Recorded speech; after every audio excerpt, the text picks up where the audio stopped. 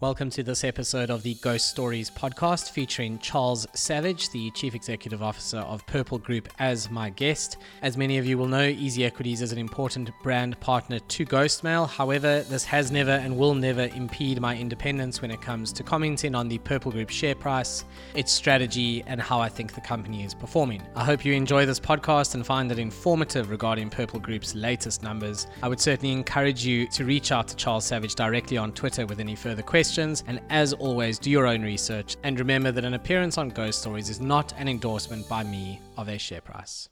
Welcome to this episode of Ghost Stories. It's a cold and rainy Monday in Cape Town. It's been a cold and rainy since for some in the past few days. I'm excited to have the CEO of Purple Group, Charles Savage, here with me. Charles, thank you. You've always been so keen to engage with, I suppose the Ghostmail platform and all of the listeners and the readers. I think you've always been so great at sharing, your views on the Purple Group strategy, unpacking the numbers with us. I always disclose this right up front that Easy Equities is an important brand partner to Ghostmail. I think what we do is very symbiotic. I also equally remind people that doesn't make me any less independent in terms of commentary on the Purple Group share price. We've had our discussions on that before, which makes it fun. But thank you for making time today on a busy results day and not an easy results day. I'm keen to unpack some of this with you. It's always good to debate or discuss and deliberate the results specifically with you and your platform to other investors. Hopefully the transparency we give shareholders and prospective shareholders gives them enough information to make their own conclusions. Ghosts always about transparency, right? Even the purple ones. So I think let's get straight into it, Charles, because I've only got you for about 40 minutes. You've got a very, very busy day. So obviously I've worked through the numbers. First thing I just wanted to say was kudos to you guys on the level of disclosure. I think there is a lot for people to sink their teeth into. I was reading it earlier today, when I managed to find some time, and I think you almost need a couple of days with those results to actually sink your teeth in. So well done. I think you've given the investment community a lot to work with. Yeah, thanks. And it's, we debated this at length because there is a balance between too much transparency or too much information rather than transparency. And I think the summation that we came to was people who read through the detail and come to the same conclusions that we do and become shareholders are the shareholders we want. And so for us, it's about ensuring that everyone has the same level of access and information as everyone else to make the right decisions, and that we don't we cannot be stand accused of not giving access to everything. And I'm very proud of the advancements we've made in our annual report and results over the last 2 years, and this is another build on that. The transparency level is exceptional, and if you like, it gives away some of our competitive advantage as well. But I'd rather be fair to shareholders than worry about competitors.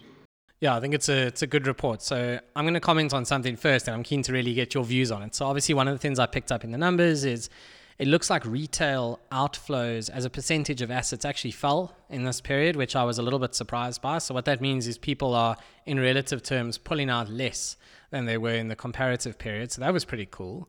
Obviously, the challenge is people are not putting money in anywhere near as quickly as they used to. And I think we just need to look around us to understand the macroeconomic environment in which you are operating. I mean, we've seen out of Transaction Capital the challenges in the taxi business. People are struggling to pay for transport. People are really struggling with food inflation. So your average revenue per user has come off because I think people just have less money to invest in the market ultimately. So I just wanted to ask you what trends you are seeing in, sort of your lower versus higher value accounts. And for example, in the Capitec partnership, how much of that is translating into profitable new users as opposed to just new users? Yeah, so, we're seeing exactly what you've kind of highlighted in the consumer base, and that is that the effects of inflation and return to work and the inflationary effects on the return to work. So it's much more expensive to go back to work now than it was 3 years ago. Are impacting people's ability to save and invest. And because we feel that impact directly, and there's nothing we can do to avoid it. We can't change the economic circumstances we find ourselves in. What we can do is build a more resilient business over time that isn't impacted as much by those factors. But what we're seeing, and it's not only what we're seeing in the data, we also did surveys to our customers in the period, and we've asked them, what's happening in your lives that's stopping you from going on investing at the same levels as you did before. And 100% it's around the inflationary effects are on them in their cost of living. And the other impact is that wage inflation is well below real inflation. So you're not getting real economic growth in the retail consumer. So that means that Deposits are under pressure, deposits drives about 30% of our economics. So deposits are down kind of 50%. So that's obviously going to have an undesirable impact on our income, because deposits translate into money on platform, and money on platform translates into investments. The second impact point is that in a market environment like this, where there's a high degree of uncertainty, what should I buy? And there aren't that many answers and there's no clear winners, the opportunity to change into different assets is also diminished. So people are sitting on their assets rather than changing their portfolios, because there's no kind of obvious choices in this, recessionary world. And then the third, and so those are both negative impacts on our income, i.e. less deposits, less flow coming in, less confidence to make new investments, so people sitting on their portfolios longer. That's kind of the bad news, if you like. The good news, which you've highlighted, is that the store of wealth that our customers are creating for themselves on our platform, they are protecting. So they're not drawing on that to fund their lifestyle. They're finding other sources to fund their lifestyle. And maybe they're just cutting their cloth, even leaner, or alternatively, they're using other forms of capital credit to fund their lifestyles, but they're not drawing on us. And that's a huge positive indicator for our customers' ability to save and invest in tough times, and their resilience to stick to those commitments, even when inflationary pressures are putting them under a lot of pressure. So we're seeing it, and it's hurting in our economic model. But I think people have to reflect. The first truth is it's a cyclical business. There's no denying it, and why would we try and deny it?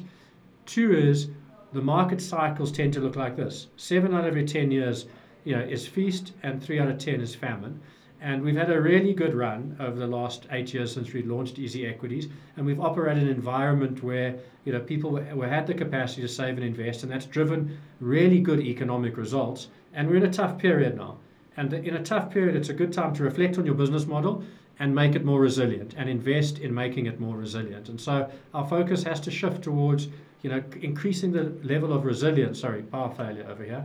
And power back on. Perfectly timed, in fact. As we talk about the resilience required in this country, there goes your power. There we go. At the office. Power in and out. Incredible. So to bring that to the Capitec question, and it's not really a Capitec question, but they represent that segment of the market. The effects of the recession, or inflation rather, are much harder felt the lower down the income brackets you're in. So people who worry about the cost of petrol are the people who earn the least. It has a much greater impact on their income than people who are at the top of the income bracket. Now, 40% of our customers are in that top bracket of income, so the effects on them are much less felt.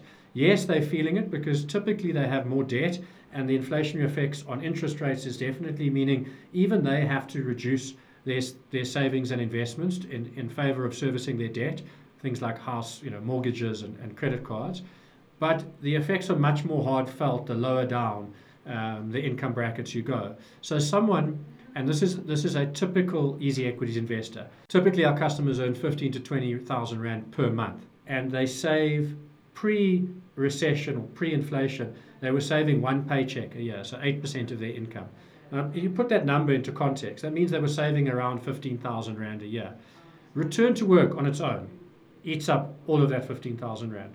Forget about the basket of goods that have been affected by inflation, their own interest rate costs of food, costs of everything else. And so the fact that they're still saving, because they haven't stopped, still 2.9 billion flowed into the platform, and there was still a huge amount of activity, just at reduced levels over previous periods. So they're still saving, and they're saving about 20 to 30% of a paycheck now in this really tough environment, which I think is kudos to them. It shows their resilience and commitment to their long-term investment goals. So I think, yes, there are some cyclical negatives that we must deal with and strengthen the business model and focus the business model in the future around creating that resilience. But the good news is we've got more customers, more partners, more assets, and our customers are displaying a level of resilience that no one believed in. I promise you, let's go back 8 years. Everyone would have said in this market environment, we would have less customers, less assets, everyone would have withdrawn, and that's not happening. So, I'm really positive about what we're finding out in this recessionary environment. That doesn't mean I'm trying to deny the economic impact of this, of what's going on. What I'm saying is there are lessons from this that are both positive and negative, and the negative one let's learn from, and the positive ones let's take some lessons from that as well, and see if there's some strategies to even make that better in the future. Yeah, so Charles, I must say that you've always had this vision for being able to deliver this kind of product to people at all income levels, actually. I mean, it's a wonderful thing you've done. And, I sometimes take a bit of heat on Twitter and people say, oh, you're a big fan of easy equities. Yes, I am, unashamedly so. I think that what you've done in the South African market is really, really impressive. Now, obviously, from a financial perspective, you've got to make money from this. Of course, it can't just be a social outreach then, and it's not. But I suppose the lesson maybe from the Capitec partnership, and then if I read through into your Discovery Banking partnership, which you sound very happy with in your latest results, Telkom not working. So, you need those Telkom customers because, they can't cancel with Telkom. They'll never cancel with you. We know this. Now I'm just being cheeky. But obviously your critics, I suppose those making a bear case for Purple Group long term would argue that the user base is kind of deteriorating from a unit economics perspective as it grows. There's almost this long tail of low value accounts. Now, I guess the point is the cyclicality comes into it. So in a tough time, I think that's probably a very fair criticism or comment. I guess in a better time, that long tail then picks up its savings rate and, you reap all the rewards of that, I guess would be the answer. Yeah, exactly. And I think so there are lots more long tail customers than there are high value customers. And so if you can build a profitable business from that long tail of customers, then the weight of those customers times their unit economics are going to create a much bigger outcome than focusing on the high value customers or putting in services that disrupt your ability to go and service that long tail. So let's just take an example, because I've seen some of these on Twitter. Like, let's charge a monthly fee. Okay, so we charge a monthly fee and we get lazy with the business model and we exclude ourselves from servicing millions and millions of South Africans who can't afford to start their journey with 10 Rand a month. As an example, 120 Rand. Nearest comparable stockbroker charges, I think, 120 Rand a month. So we're saying 10 Rand a month. And that would exclude us from that market opportunity. It also creates, in my view, a lazy business model that says, aren't there other ways, cheaper ways of servicing this customer base? And if you look at the economics of the group over the last 5 years and further back, you'll see that our cost to serve continues to go down, which means creates three very strong strategic assets for the group. And this is what I mean by being lazy. This is the opposite of being lazy. This is being innovative and driving, and being an innovative, driving new market opportunities for us. So the first is, as the cost to serve goes down, our profitability from existing customers goes up. That's cool. So we're able to extract a higher margin from them. And across a normal market cycle, 10 years, we should expect to see very similar unit economics that we've seen in the last 8 years from our customer base. So the second point is that as that cost to serve goes down, we onboard customers to be profitable faster, which means we can open up markets that were previously unprofitable because our cost to serve is much lower. So the more we innovate around this cost to serve, the more markets, the more opportunities we can go after in South Africa, in Africa, anywhere in the world. And then the third one, which I think is probably the most competitive edge we've got, is the lower the cost to serve these customers is, and the broader the access points we've got to distribution. And if you think about our distribution, take Capitec, take Telkom, take Discovery Bank, take Satrix, who am I missing? Bidvest. And you add all of those up, we've got runways to about 60% of all South Africans. Now imagine being able to have your billboard up on the roads of 60% of the roads in South Africa. We have that capability now in our business. And as this cost to serve goes down and we broaden the audiences that we take onto the platform, we have the right to launch new products and services to them. And the cost to launch those new products and services is close to nothing. If you comparably, let's just take something like, I want to launch an insurance business, which we're doing in the process. My cost to build that product is probably between 5 and 10 million Rand. And then my cost to launch that product to millions of South Africans and put that product up on the highway of 60% of South Africans is close to zero. That strategic advantage is not understood. And that's the benefit of not getting lazy with our business model and doing what is the obvious answer. The obvious answer is charge them more. No, that's how the industry ended up where it was pre-easy equities. Let's charge the people who can afford these services what they should pay at the exclusion of people who can't afford them, rather than saying, guys, let's innovate this business model and create a platform capability that is capable of serving everyone and that over time they become profitable. And the evidence of our ability to do that sits in two things that are it's in our financial statements. One is ARPU over a normal market cycle trends up. And why does it trend up? Because asset values increase. And so as asset values increase, there's more to do with the assets, we make more money. And two, cost to serve is trending down, and in the result, profitability is improving. And so I hope people, those are facts that are determinable from reading our income statement. What opportunities that we're going to deliver on those runways to growth or runways to customers. For now, we're focusing on credit, high value product for us, and we'll launch that next couple of months. And we think that the insurance opportunity, the prize for the biggest digital insurance business is still wide open, and we think we've got the best partners to deliver on that opportunity set and the lowest cost to produce the product. So we're super excited about where we find ourselves despite the market kind of cycle. Yep, for sure. There's some really good stuff in there that people need to at least think about over the long term when forming a view. And it's amazing. I think Purple is one of the most emotional shares on the JSE. People love it or they hate it. They just can't come up with an objective view, which is what I've always tried to help do, but it is what it is. So just on that credit product, something that I was thinking about earlier, when thinking about this podcast, have you ever thought about doing, I'm sure you have, but would it be possible to do some kind of almost fixed income type solution? So for example, let's say I have money sitting on easy equities. In times like these, we know that for a lot of people, actually earning an 8% after tax guaranteed return is not a bad outcome at all. So the problem is at the moment, they can't do that through easy equities. Is there a way to eventually plug your literally hundreds and thousands of users into some kind of savings product? Because I, for example, would love to be able to take any of the lazy cash I have sitting in my brokerage account and have it earning, even if it was making 6% and you guys were making 200 basis points, I'm more than fine with that, and it annuitizes some of the revenue. It's a great opportunity and one that we're close to launching. So we've partnered a South African bank, and essentially what we're doing is taking a strip of government bonds, fractionalizing them into a single product so that all South Africans can get government bond yields without having to fork out I think the minimum size on a government bond is 2 million rand. And we will launch that product in the next quarter, so super excited about it, which will give you access to that yield. I mean, government bond yields, a strip of government bond yields are giving you between kind of 9 and 12% in the current environment. And so, we'll charge an asset management fee on the product and make some revenue on it, but fundamentally exactly solve that problem. Because we're not a bank, we can't go into the savings space, but we think that the government bond product will address that need. And we also, interestingly, we're most likely going to launch it as a token, so as a crypto coin, because we think that's the best application of that technology, is to take a product like that and deliver it through a crypto coin or through Easy Crypto.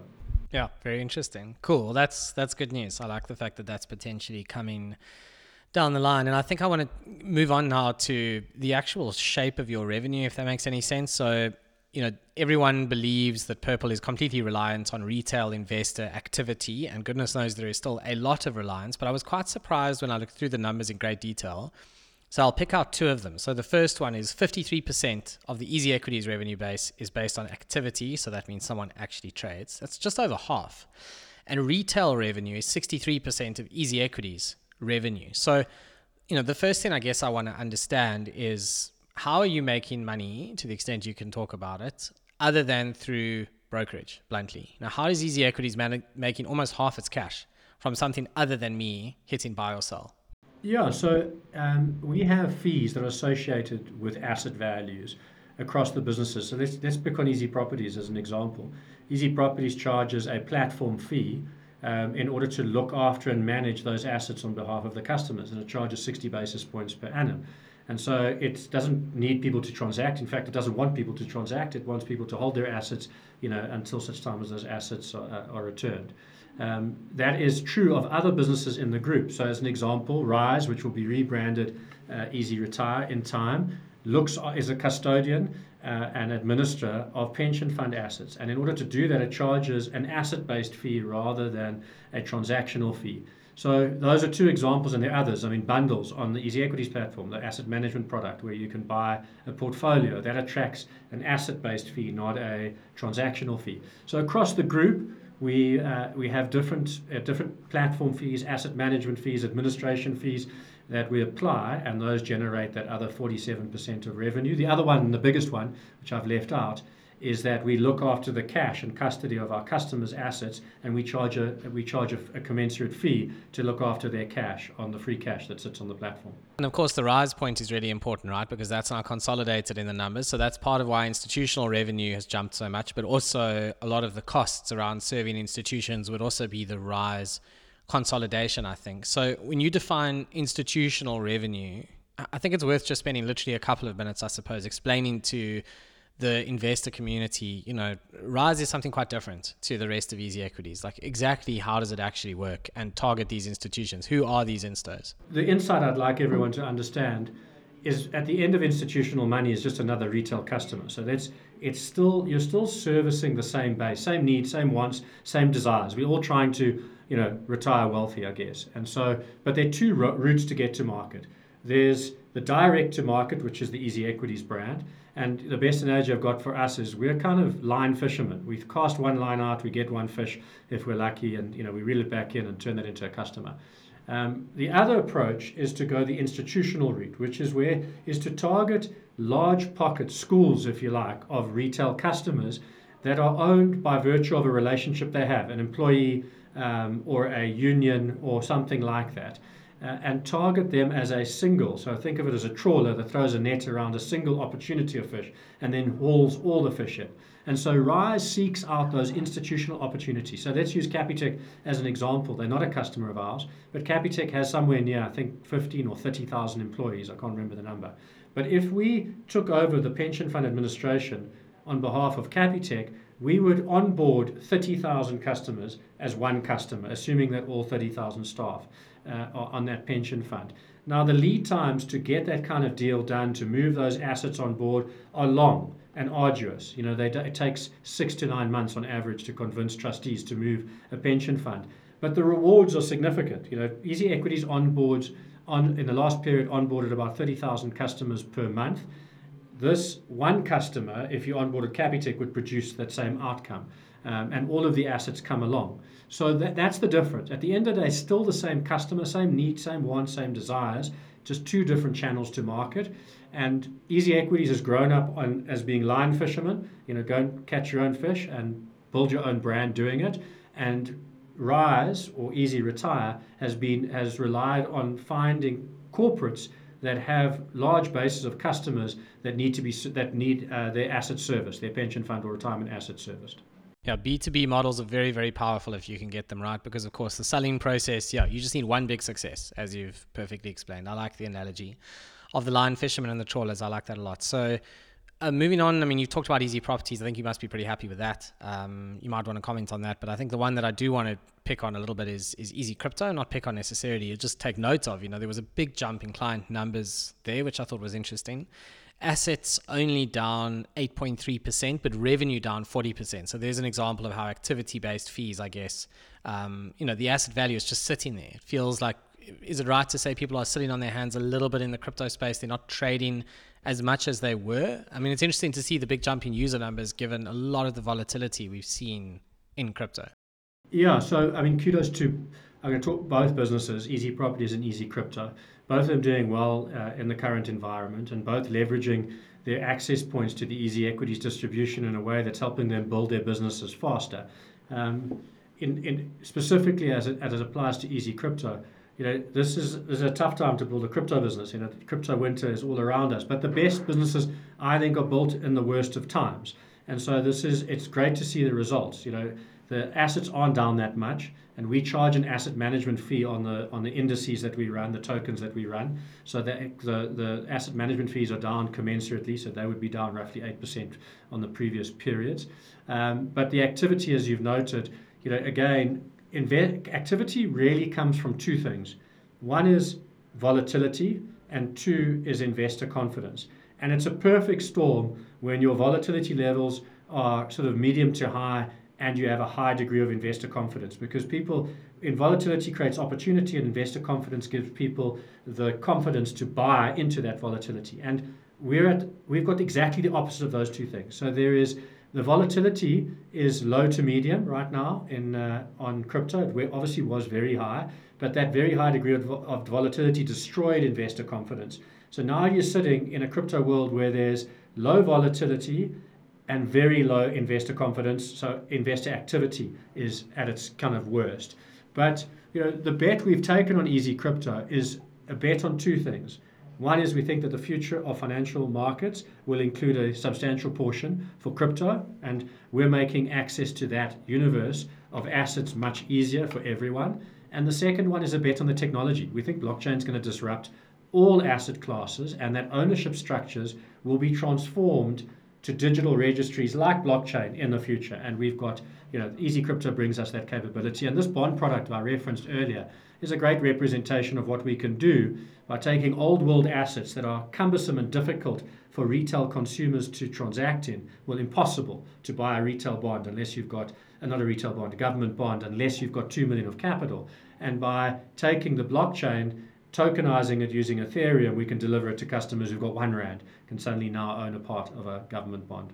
Yep, very, very interesting. I want to touch on the Philippines. So obviously that's a big growth push for you guys. And Charles, we did a Ghost Stories podcast a few months ago. I can't remember exactly when, it was last year. And, we talked a lot about how you thought about entering that market. I would encourage anyone who's interested to go and listen to that. I think it was a great show. And you shared a lot of insights there about how you, chose the Philippines, how you think about international expansion, etc. I can't actually recall if the Philippines had been announced by then. It doesn't matter. But you talked a lot about how you thought about going there. I guess one of the things that are, again, and I like to play the bear case back to you because it's nice to get your comments on that. So one of the things that, a critic might point out at this stage is the Philippines was, I think, $15 million worth of startup costs in this period, which is, it's about 12% of your expense base. I think I did the numbers quickly earlier. It's quite a big investment, particularly at a time, I think, where it's quite tough economically, etc. Someone might point out to you, well, does this mean that maybe, you're struggling with the economics in South Africa, you're looking for something bigger? What would your response be to critics who say, should you be focusing your time and money on the Philippines right now when South Africa is not an easy place to do business? I want to rewind 8 years ago. If you go look at our income statement back then, when Easy Equities was born, it was a 90 million rand income statement, and we lost 19 million rand in the first year that Easy Equities was around, and Easy Equities delivered a whole 500,000 rand of revenue in that same income statement. And everyone back then said it would never work, you'll never scale it, you'll never make money from it, and you'll never get users at it or whatever. Okay. And I think let's just put a tick behind that. We've been able to scale a business that no one believed in, and so we proved them wrong then. But the point is, our shareholders have enabled us to take relatively large bets on the future. And when I say relative to our income statement, they're large bets. So a 15 million rand spend, as you've just said, 12% of our income statement, that's a relatively large bet. But let's just contextualize it for a second, and we'll talk about the market opportunity in the Philippines. Firstly, it's less than $1 million to set up in a jurisdiction that has got runways to 120 million people, so it's two times the size of South Africa. Economically, though, 65 million of that 120 million are economically active, i.e. they're employed and earning salaries. In South Africa, we all know that's the opposite way around. We don't have anywhere near that economic activity levels. Two is, we have access to a partner, and we've now announced it, who gives us, we've partnered Gcash, who provides us access to 70 million of those 120 million opportunities without raising 1 cent of marketing money. So the $1.5 million or $1 million that we've spent in setting up this so far, and will continue to spend, it gives us access to 70 million Filipinos without spending $1 of marketing money. And there is no competition. So I saw some commentary on Twitter like, why go to Southeast Asia where there's more competition? Well, go do your homework. There isn't a single regulated entity in the Philippines that is legally targeting Filipinos. and we'll be the first, and I hopefully, I'm right in that. We've been working really hard. We've got the right partnerships, but even if we're not the first, we've partnered the biggest. We've partnered the Capitec of that market. And so we're obviously very excited about it. It is a significant bet relative to our income statement, but we can't slow down our ambitions or our growth aspirations just because of the market cycle we find ourselves in. So if this was 2 years ago and the unit economics of our customers were exactly as they were 2 years ago, you and I wouldn't be having this debate. It wouldn't have shown up. People would have gone, geez, great profits. It's showing up because in this cycle, the unit economics are deflated, and as a result of that, this stands out on our income statement. Now, if you're going to let the market cycles dictate when you make your investments, then I'm afraid you're going to be too late.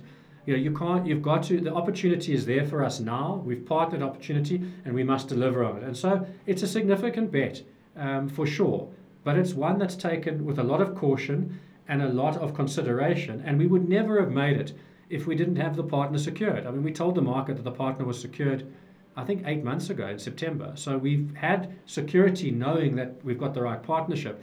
And so we've put our money down and now we're going to be, focusing on launching. So, and again, the South African economy, this was a question I saw on Twitter, is the runway in South Africa for the formal workspace that holds up the tax base of the country is between 5 and 7 million people.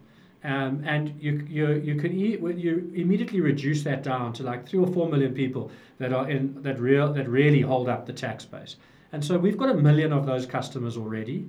And so our runway for growth is kind of 3x in terms of that first base, the focus area for us. And so the business is going to be here a lot more than 3 to 5 years. And so opening up new markets that give us new runways for growth is important when you can see the exit signs on growth in South Africa. So we've, 3 to 5 years from now, there won't be growth through customer acquisition. There will be growth through product. And so where else have we spent our money? We spent our money on extending products so that we can deliver more ARPU on this customer base. So, I'm happy to be criticized for making these investments. But the truth is this, our conviction is high and our shareholders are supportive. These aren't decisions that management made on their own. Our shareholders are supportive of us making these investments in future growth. And for those who aren't sure, ARPU is not what you say when you read the trading statement. It stands for average revenue per user. So that is something entirely different. Sorry, Charles, I chose to make that joke as you took a drink that you nearly choked on. And I've got you for a few more minutes. I've been able to hear some of the reminders coming through on your laptop. I think they'll come through on the recording as you got a busy day with these results out. So perhaps one more from me, I think, while we've got time, and this is a big one. You've pointed to a 150 million rand potential capital raise that may be coming through. I was debating this earlier with a few people. I'm not sure you'll be able to comment on it really, but it would be interesting nonetheless to try and pick your brain on it. I'll be surprised if it's a rights offer. I have my own suspicions that it might be a private placement or it might be something to that effect, some strategic investor coming through. Maybe it's time to flick Sanlam to the top. I know you can't really comment on any of this, but this is a 10% of Purple Group market cap, potential capital raise, market cap as it is today, and your share price is under pressure. We can't deny that. What will that 150 million rand achieve for the group? What does it look like by the end of that process? When you've spent it all, what does Purple Group look like? Yeah, so let's just, let's use history as a reference point. I mean, 8 years ago, and it wasn't quite 8 years ago, I think it was 6 years ago, we raised 100 million rand to fund easy equities. And back then the entire market cap of the Purple Group was about 200 million. And so, we kind of 10x'd. We raised 100 million and we 10x'd the value, because remember 30% of easy equities is held outside of the group. So we took 100 million and we created, more than 10x, probably 15x return on that 100 million. And let's understand the landscape that we raised that money in. Easy Equities was tiny. It was insignificant. It had Satrix as a partner. That was it. And I think at the time, I know it had less than 50,000 customers. And so, but still, we managed to 10x it despite all of that. And so what do you think we'll do this time? I think what we'll do is more than 10x it. We've got 3 areas that we want to spend the money. The first is increase the pace of growth on our South African assets. So, if you like, spend more money on the business as is, or business as normal. That's 30%. Another 30% will be spent on new products to deliver into our customer distribution in South Africa to uplift average revenue per customer, or ARPU. And already you're seeing some of those products going to come to market, credit and insurance. And then the other 30% is to invest on scaling the group internationally, starting with the Philippines and then into Southeast Asia for now. And then reserving 10% just to be opportunistic, and to be opportunistic around the fact that we think the longer this recession goes on, the more opportunities there will be to buy other depressed assets that may have just got their timing wrong. They might have built really good products, but were unable to scaling it and aren't resilient enough, and so they're going to walk away from those platforms or products, and we'll opportunistically, rather than build the same product, maybe buy them. And we've done that in the past. We've done that with Easy Properties, with Rise, we've done it with crypto, so reserving some capital for acquisitions as well. And so in terms of the format of the raise, I'm happy to say, look, it's most likely going to be a rights issue. Sanlam will 100% follow their rights at a Easy Equities level, and Purple 100% wants to follow its rights. And so the best way to do that is to ensure that existing shareholders are presented with that opportunity.